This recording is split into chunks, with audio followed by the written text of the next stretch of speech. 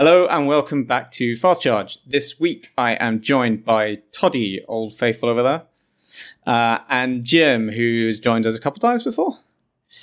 Cool. So we've actually got a slightly different show this time in that between Toddy and Jim, we have two phones in the house that we're going to run through first impressions of right now. So Jim has the Huawei P40 Pro Plus, while Toddy has the Sony Xperia 10 Mark II.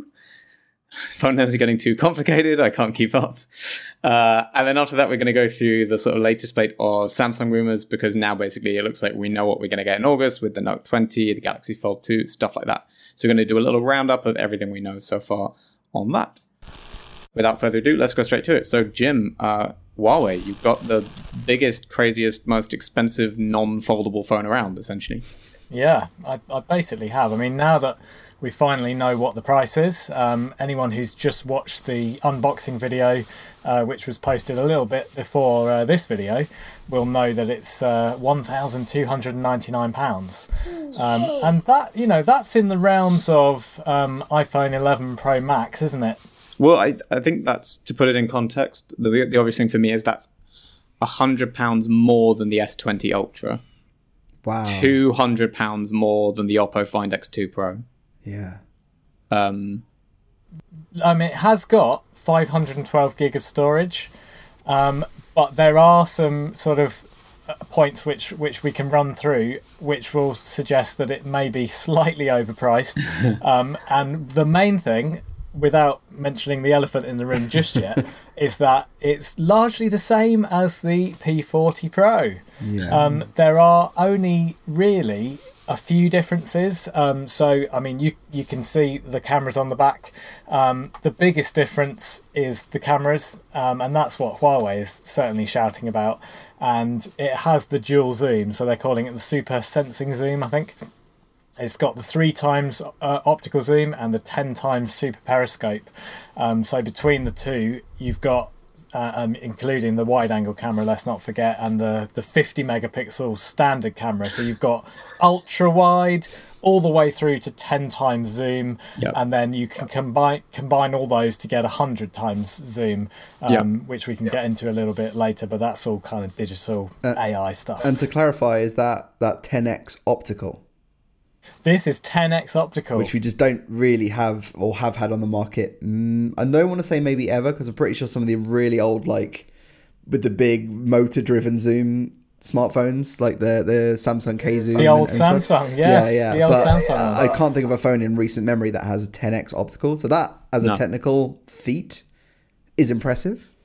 Yeah. What about Dom? What about the Reno, the Oppo Reno? No, so the Reno 10 times zoom is in the same space as, say, the S20 Ultra, where it's a 5 times optical. Yeah. And then it's hybrid up to 10 times. Yeah. And of course, very misleading name. Yeah. So that's what you got on the P30 Pro. Yeah. Right. So it's a 5 times optical, and then you could kind of hybrid it up to 10 times and beyond, up to 50 times, I think, if you really wanted to go crazy. But this is proper 10 times optical, and I've had it for a few days, but the problem is that it was only yesterday that I actually got the update to the software version that I was supposed to be using. And so, I mean, results have been mixed so far. It is impressive, and it can be impressive, and it really depends on whether you're the kind of guy who zooms in and tries to find out whether the absolute last pixel is super sharp or not. But for photos that you're going to share on social media, it is really impressive. Yeah. Is it using the same main sensor when you're not zooming in as the P40 Pro? Do you know? Yes, so it's got the 50 megapixel massive, I think it's 1/1.28. Yes. So, I've been playing around with that a lot just because it's the first time I've had a play with it, but obviously you've put the review up already. We already know what everyone thinks of that sensor. It's really good in low light. Good. It's a great camera, and that's the one that you will use most.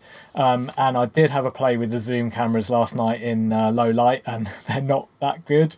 That's the trouble with zoom cameras. They just don't really work very well in low light. The optical stabilization is good.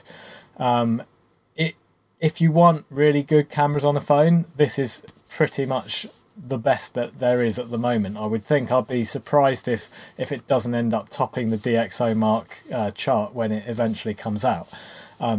That's it. So you've got good cameras. You've got the same screen. You've got the same selfie camera, 32 megapixel with the depth of field secondary camera on there.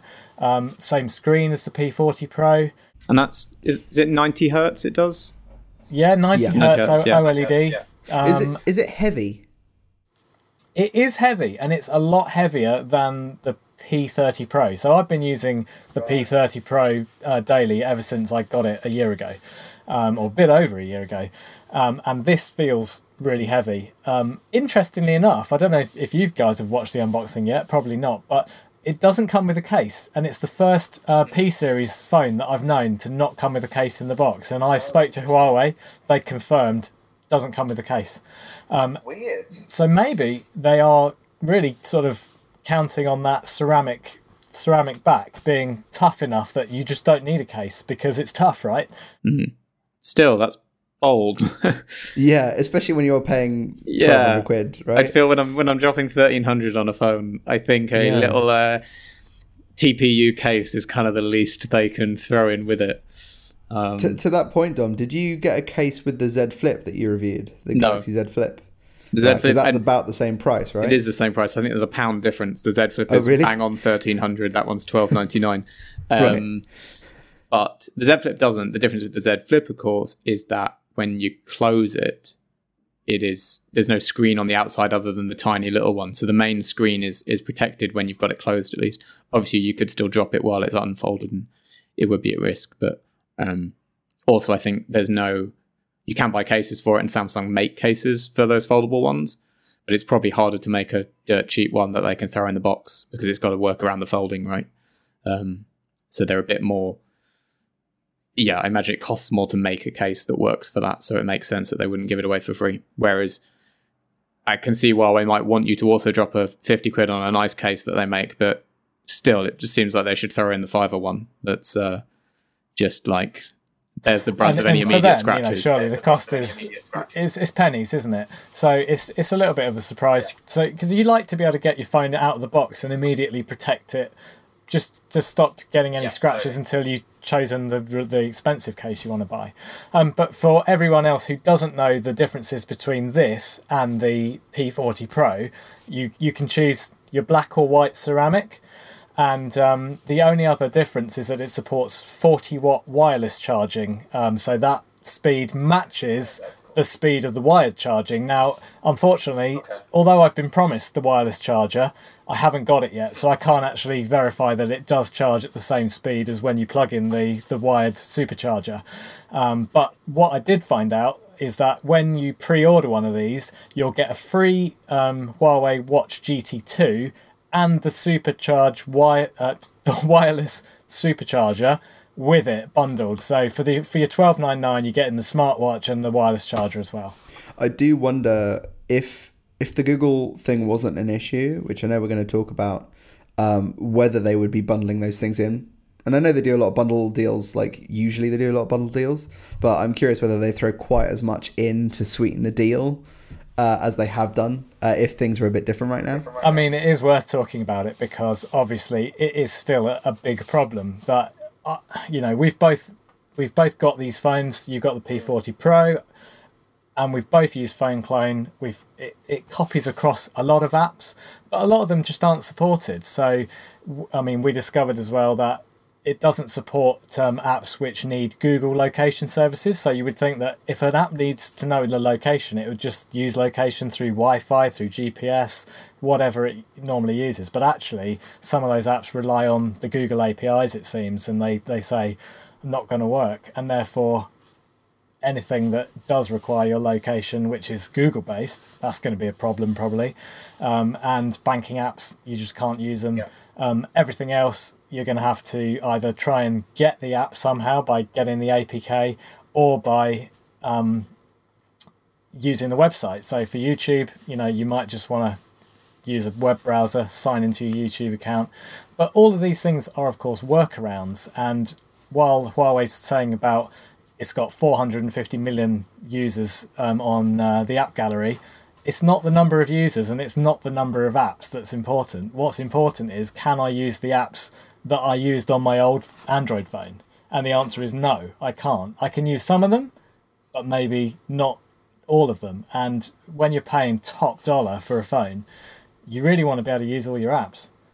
Yeah, absolutely. And to your point on the mapping as well, right back when they announced these phones, they made mention of, I think it was a partnership with TomTom, about having a mapping solution. And right now, Emotion UI still doesn't have a native maps application. So even if you don't mind the fact that you can't use Uber or whatever, and you want a mapping app, you have to still go into the app gallery. And there aren't many great options since the phones have hit the market, including the P40 Pro and the regular P40. A couple new apps have come in that are from big names like Here We Go Maps, which are a bit more trustworthy or established or worthwhile, or however you want to view them. But I think the fact that they didn't have that ready at launch, and especially still technically haven't got their own mapping service ready for the launch of the Pro Plus is mad. I mean, they need to have these things in place, because every little thing that is missing just adds to the already existing problem, and it just means they slip further and further down this hill. Mm-hmm. And it is all the bits like that, because I think you always hear people sort of saying, well, I don't mind, I don't use Gmail, I don't need Google on my phone, but people just don't think about how much other stuff is being powered by backups? that it just Nope. It's all these little things that you don't realise until you find out they just don't work. I mean, even I fired up the Nest app because I've got some Nest cameras, and it said, this app's not going to work properly because it needs Google services. It's like, right. So even though you're Nest and you're not technically Google, it still wanted to use some kind of Google location services. Mm. And when you were setting up the phone, I sent you my kind of screen grabs from my setup experience that I'd had. And I had this folder, which I still have on the home screen of the P40 Pro, that just says busted apps. And it's, it's not just the Google stuff. It is Netflix and a bunch of other games as well that use Google Play games authentication, like just don't run. So even if you can get them, you can't play them. Yeah, so it's very difficult, isn't it? Because you have to weigh up how much you really want those cameras, because that's really what it boils down to. That's what it boils down to. There are plenty of other great phones available for the same or less money, and they run your apps and they run all the stuff. So if they were in a market where they were the only company that made phones with good cameras, you could see the argument. But when you can get another phone, maybe it's not quite as good, maybe the zoom's not quite as good, or the tuning doesn't suit your taste as well as the Huawei does, you can still get a phenomenal camera in a Pixel phone, in a Galaxy phone, in an Oppo phone, in an iPhone, and all of those will do everything else you want them to as well. It's really hard to justify a Huawei purchase in that kind of space. And I do feel like they're going to get better. They clearly are trying to work on the software side. Yeah, they're still working to persuade more and more app developers to port their stuff over to App Gallery. That I suspect it will keep going that direction, because they'll keep selling phones, and so it'll slowly build up. But that just still means maybe a Huawei phone will be a good buy next year or the year after next. But if they can weather the storm, and then get it to that point where they have enough mainline apps that people go, oh, actually it's not that bad, then great. But no one really knows when that's going to be.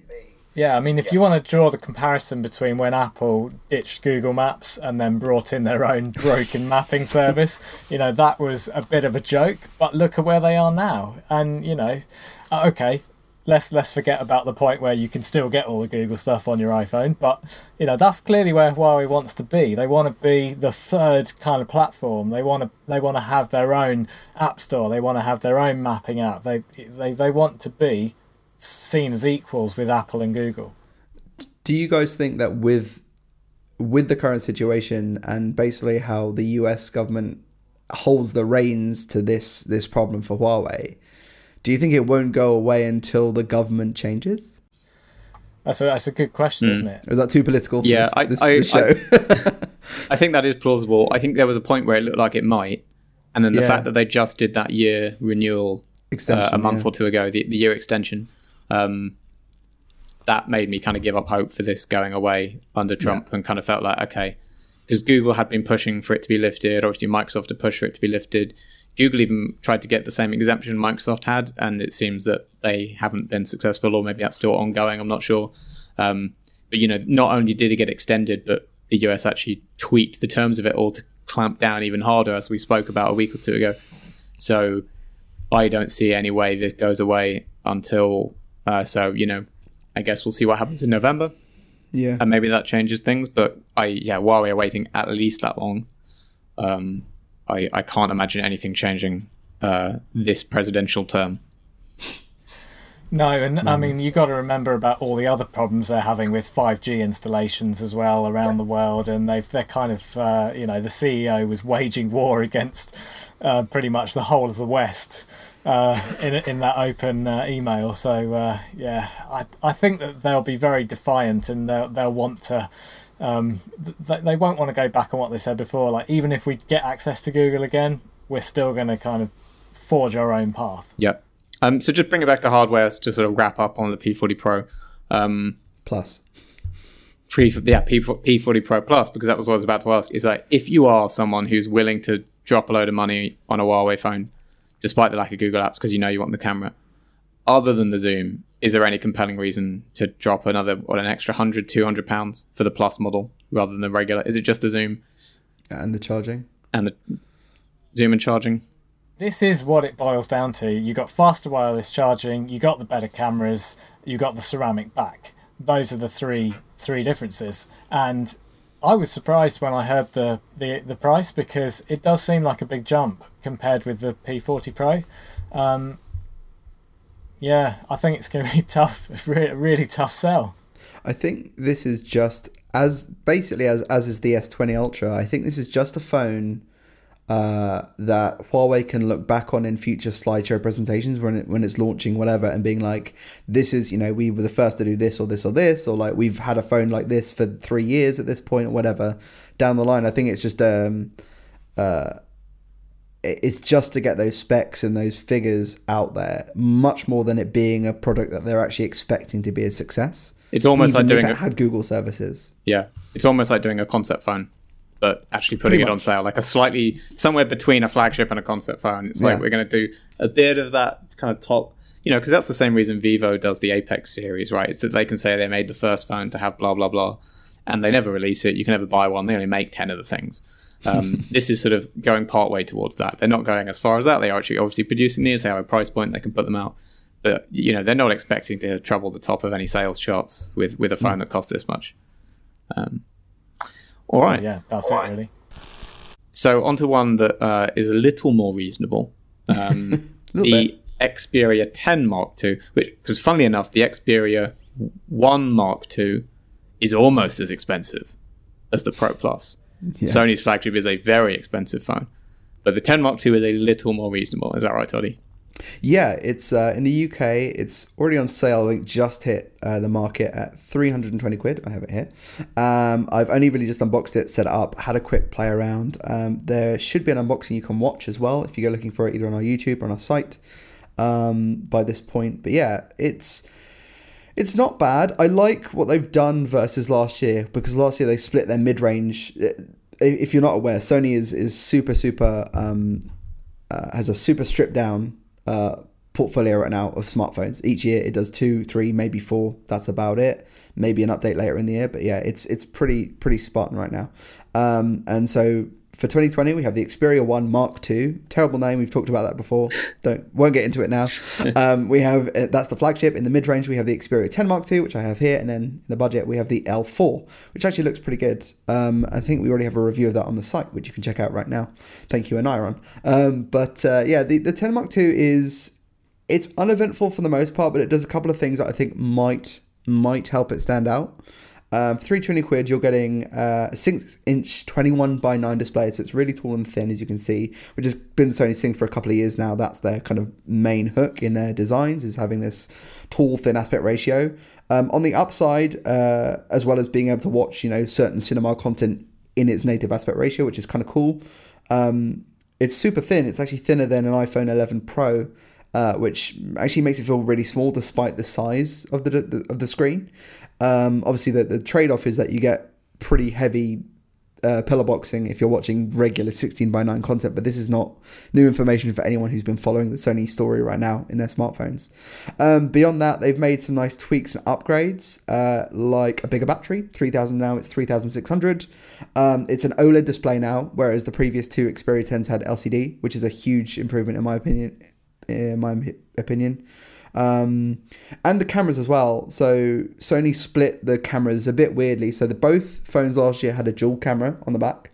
They had, I believe it was a 12 meg main sensor. And then the Xperia 10 had just a secondary depth sensor.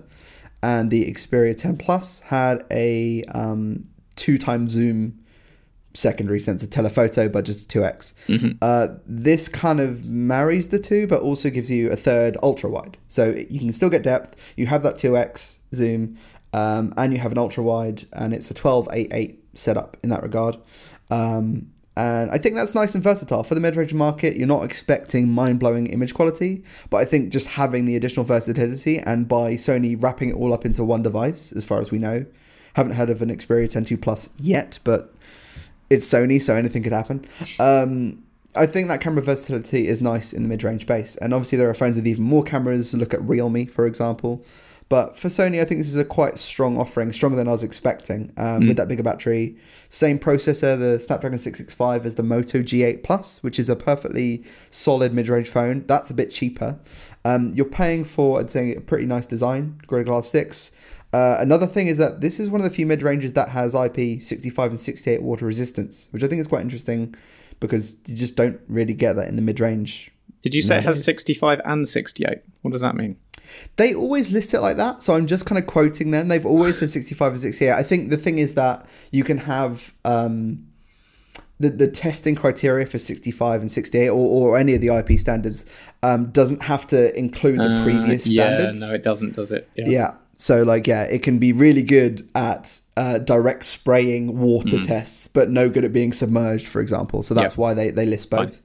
I think most companies, it is actually that for most phones, but they just don't bother. They just say it's 68, but it's covered up until that point. Yeah. But Sony's just, covering its bases. So I'd say processor is decent. Camera has nice versatility to it. Battery's bigger. The design's pretty nice. It's surprisingly lightweight, nice and thin to hold, and having that water resistance. All for only a smidge more than the base Xperia 10 was last year. That was £300. This is $320, and I've already seen it cheaper elsewhere. I think it's not bad. It's definitely got some issues that I've read about, and I'm going to test myself. But I don't think it's a terrible play from Sony, aside from the name, which I'm kind of surprised at. You've got you don't often get waterproofing at that price, and you pretty much definitely don't get OLED at that price. Not both of them for that, mid-range. So if it's got good cameras, a good screen, good battery, and enough processing power, then for the whether you want to buy it outright or you just don't want to pay top price on your monthly contract, that sounds like it's a reason. It's like they've ticked all the boxes that are important. And it's got a headphone jack. Hey, there's another box. I feel like it is a phone that could do really well on contract in your car phone warehouse or whatever. It's not a phone that maybe people will be hunting for to go rush out and buy, but they might see it on the shelves, and for the pricing, what you're getting looks really good. The spec sheet looks impressive. So as long as they can back it up, which I'll find out come review time, it seems like a solid device, and I'm actually quite impressed. Yeah, based on my initial kind of encounter with the phone. That is, in a nutshell, my thoughts. I don't know what you guys think about Sony right now in the mid-range space and in the market generally, and how they're trying to do things. I mean, I think particularly in the mid-range, that aspect ratio is going to help them in exactly that scenario you said, where someone's just, they don't know what they're looking for, but they're in the shops, because it will stand out. And phones, we've all said phones look really, really similar a lot of the time. So the fact that it's that bit taller and thinner, it's a different shape to other phones around, and it's going to stand out. And if certainly people who are fed up of phone screens being too big will feel like, well, actually by being slimmer, it's a little easier to hold, it's a little easier to use one-handed, that kind of thing. I am a big fan of the Sony aspect ratio. I've not reviewed any of the Sony since they made the switch, but I used the Xperia 5 for a couple of weeks just out of curiosity, and really enjoyed it. I'm a fan of that form factor. I I'm not surprised no one else has jumped on the bandwagon, because I think it's a kind of oddball choice, but then that works in Sony's favor that they are the only people doing it in that shape. It's a little bit different. If you want something that stands out in that respect, and it suits their history of being able to say, well, it's the cinema aspect ratio and that kind of thing, you know, for people who want to watch movies. The whole thing doesn't necessarily hang together, because if you're the kind of person who really wants to watch something in the cinema, you don't want to watch it on a 6-inch screen. Well, that's the thing. I am the sort of person who gets fussy about cinema aspect ratio. So I'm like, oh, I love a screen that's in proper aspect ratio. Great, except I will not watch a movie on my phone. I have never done that in my life. I don't think it's ever going to change, you know. The biggest benefit is the ergonomic benefits, in my opinion. Like, I'm not too fussed about the aspect ratio for watching media, but just having a super thin phone like this is nice to have. It feels like a small phone again. I think I might even put it in our small phones, because it's, you know, like the base Galaxy S20. It has that same kind of feel of being thin. It's impressively lightweight as well. I think it's lighter than both the Xperia 10 Plus and the 10 Wear last year too. So it's it's a nice 150 grams. That is light. Yeah, it's really light. So yeah, it's a nice little mobile to pop in your pocket and just not worry about. And it still looks good. Yeah. So they really have tried here, more so than I think I was expecting them to. And that's what surprised me. Sorry, I was going to say, does it come in loads of different colours? So in the UK, as far as I can tell, it's just black and white. But in other markets, there's like a mint green and there's a few other things. And that's typical Sony. Like, UK rarely gets the most exciting colours. We get some pretty muted tones. It's because of the kind of... It's fairly utilitarian. I think black and white are perfectly fine. I think it'll look sharp in both. I don't know whether... I imagine on the white one, the frame, which is plastic, by the way, even though it's got glass front and back, it's a plastic frame. I would imagine that's silver, not white. But yeah, either way, it's fine color options, unoffensive. They're not going to turn heads because of that, the finish. You know, that's I think where the Chinese companies come into their own. Really, you know, you've got a ceramic phone right there. The silver that came on the P40 series was absolutely gorgeous, in my opinion.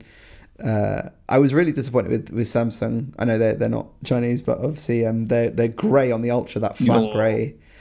Such a mess. I don't know what happened there, because they've made some really nice finishes in the past. Yeah, the S20 range, like the main colour being drab grey, was pretty miserable. Such an odd choice. A bit of a miss, really, from Samsung. Yeah, but people will still buy it anyway. Oh yeah, and they had other colours available. I just don't know why grey was the one that they kind of led with as the dominant one, and certainly seeded out. Most of our review units were in grey, and it was. I want more red phones, man. Yeah. I had the red SE and liked it a lot more than I thought I would. Which actually leads me to what I wanted, something I wanted to pick up on from what you were saying earlier, which is when you were talking about cameras. Because it's interesting, I think we disagree here, though I suspect maybe most people buying phones might land on your side, which is you were obviously a fan of the versatility, the fact that it's got 3 lenses and you're getting that at only a few £100. Whereas what I loved in reviewing the SE was that it did 1 lens and it did it really, really well. And they didn't bother throwing in extra lenses, but instead they just made sure that the 1 lens they had was a great lens with with camera software that could get the most out of it, and really felt like at that price, I'd rather 1 lens that will take great quality photos than 3 lenses that will take middling quality photos. If you're a techie person and a geeky person, I think I would subscribe to your school of thinking there. But I think average consumer will just see more lenses and be like, that looks cool. And also, wow, it's got zoom and wide angle and ultra wide. So just by having more, it's better. Like, I think that's totally. I think as a sales strategy, 100% makes sense. I think that is how most people in the shops will see it and see that, why buy this one when it's only got 2 lenses when I can, get this one that's got 3. Yeah, but I would agree, that's why I think all the tech journalists I know love like the Pixel 3a. Yeah, it's the same thing. I'm looking forward to the 4a in the same school as the SE. Just 1 lens, really good lens. Yeah.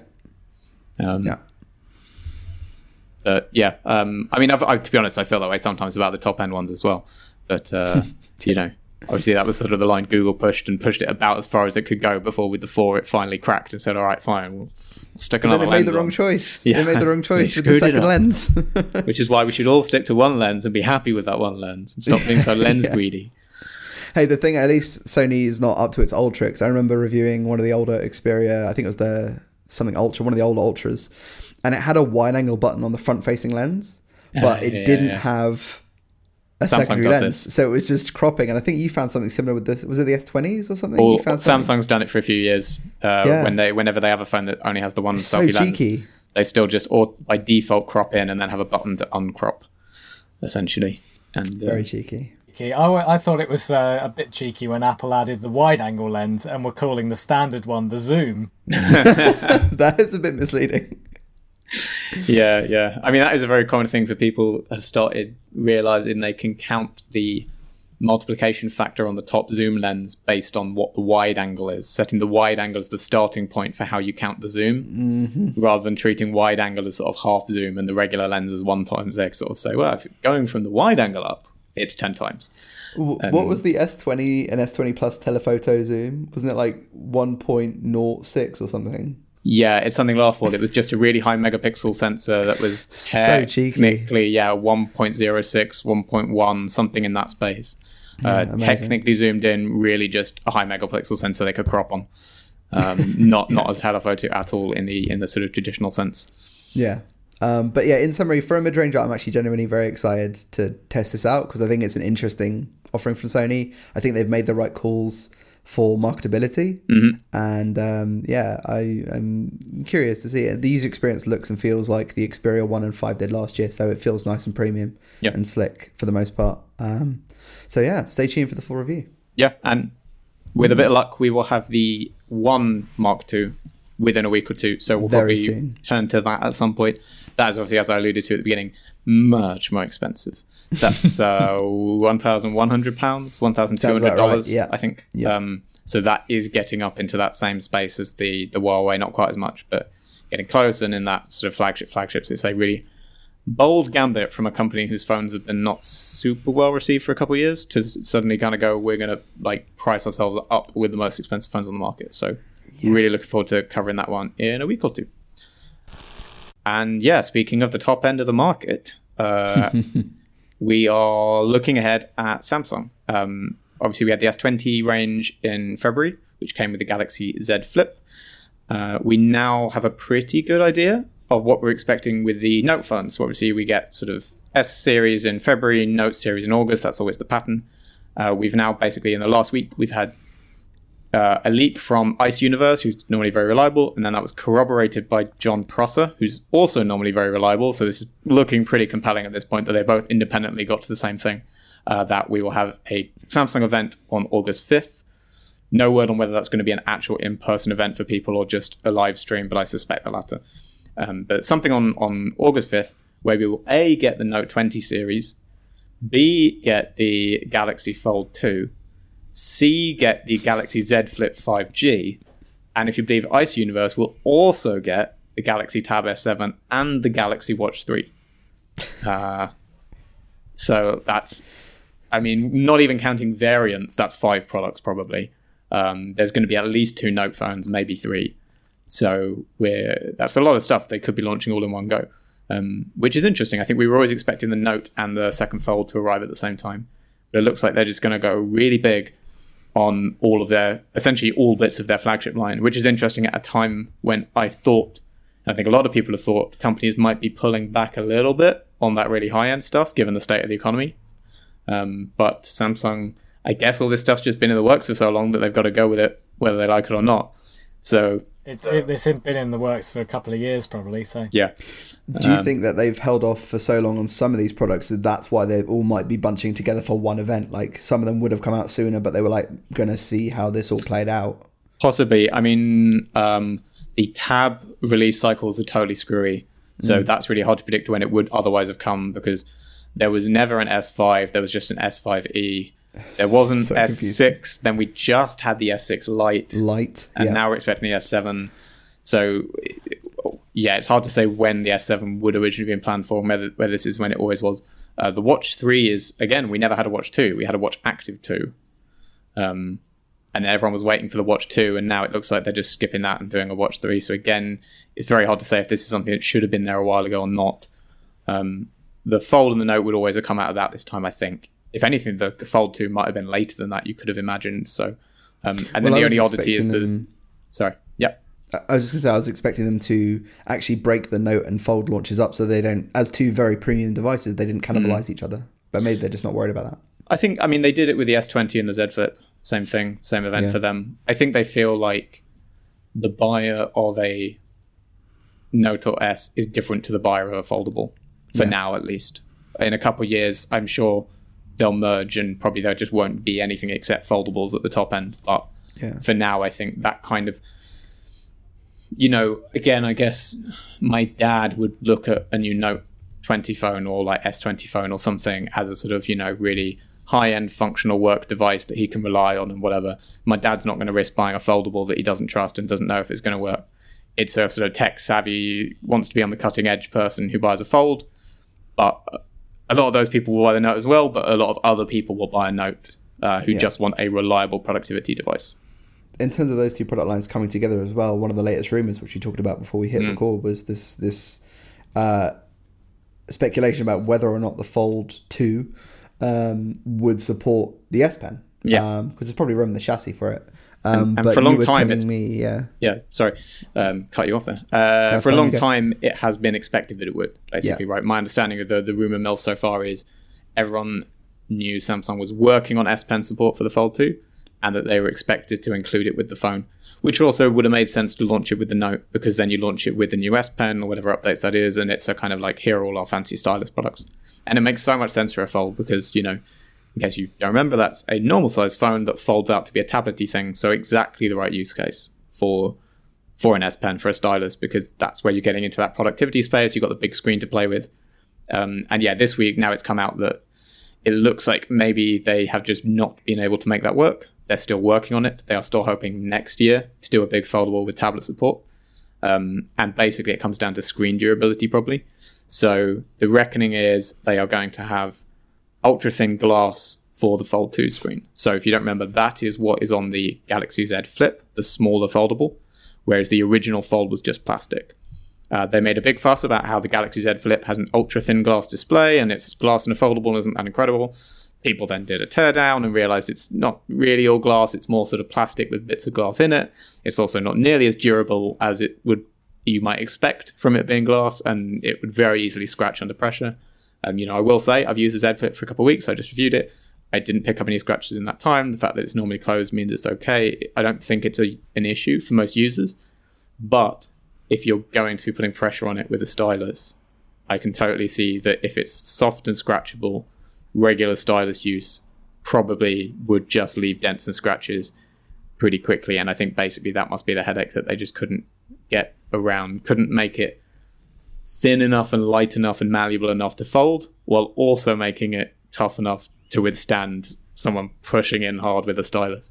I mean, particularly on that hinge point, I imagine that would be a real problem area. That would accentuate that crease line. Yeah. Every time you went over it with the stylus. So, the first time someone stabs through the hinge with a stylus is that's headlines worldwide, right? You know those photos with like Wiimotes embedded in TV screens? You'll get the same with the stylus in the middle of the fold. Cracks running down the whole thing. Yeah, you can imagine it. Is there any word on how much it's going to cost? Because are they going to reduce the price? Is it going to be the same, or are they just going more premium? I haven't seen a lot of speculation on that. I think everyone's obviously hoping they're going to bring it down. So the original Fold was like 1,800, 2,000, right? Yeah, that kind of region. Obviously the Z Flip is £1,300, I think $1,400 or something like that. So a few hundred cheaper, but it is a smaller device. I would think the savvy thing to do for them would be to shoot for like 1,500. Still price it up above the Z Flip, but reduce it a little bit, make it a bit more affordable. But it's hard, obviously, because they still want it to be more high-tech than the first one. They can't release a less impressive one than last year's to bring the cost down. The most convincing leaks we've seen about design and specs suggest that the big thing is they're going to update the outer screen, make it bigger so it covers the whole of the outside when it's closed. Just on one side, obviously, but... Because that was the biggest complaint, really, wasn't it? That little screen wasn't really that usable. No, it wasn't. There was no point. It was a weird halfway house between actually having a real screen on the outside or doing the little notification display that the Z Flip does, which I like. But this weird mid-size one where you still use the phone, but it's all squished down and small, and it looks really ugly. So bigger display always costs more money. I think they're expected to at least update the processor a year on. Cameras probably won't change too much, but all of that costs money, so that they can't bring the cost down too much, right? I mean, there is this kind of in the background. There's also talk of the Fold Lite, which is basically repurposing bits from the first Fold phones and making it cheaper where they can. Yeah. I don't know exactly what they would sacrifice and if that would be at this launch, but if the original Fold was in our rumour piece, we've got I think it was 1,900 quid, as you were saying, for the standard. This Lite model, if it did appear along with all these other devices, would be still just over $1,000. Mm-hmm. So still a heck of a lot, but actually that does make it cheaper than the Z Flip, which is interesting. Yeah. The Fold Lite is throwing me because we did hear all the speculation about that, and I honestly thought if they were going to do it, it might have happened by now. Yeah. Because I would have thought I don't think you want it at the same event as the Fold 2. I think you want it either a couple months ahead or a couple months after. So the fact that we haven't seen it yet makes me think that if the Fold Lite is still a thing they're doing, they're maybe going to wait till October or around then to run up for Christmas, maybe. I don't know. Yeah, I don't know, something like that. But yeah, the release timing is weird. But then they've been very weird about other Lite models. The S10 Lite and Note 10 Lite came out January, right? December, January. Yeah. CES, just before CES, even weirdly, and nowhere near either of their respective original full-size models. So who knows? But I mean, that though says something about what they need to figure out with the Fold, because that they are making that light because they have a lot of unsold stock is basically the thinking. So whether that's because it costs too much, whether it's because of all the reliability issues, the original Fold clearly did not work from a sales perspective. So they have to be at least tweaking the formula a bit. It can't be the same again with a better processor and a bigger screen. They've got to change the pricing strategy or the marketing strategy or something. It will help, I think, that the Z Flip was so good. That will probably restore really people's liked the Z faith. Flip, didn't you? Yeah, I really did. I mean, I only had it for 2 weeks, so I can't really speak to durability in any real sense, which is obviously always going to be the concern with foldables for the first few years. But my question, and this is probably a question that a lot of people are asking, is: are foldables the future of phones? Will all phones be foldable? Is it going to be a fad that's going to go away? What do you think? I don't think all phones will.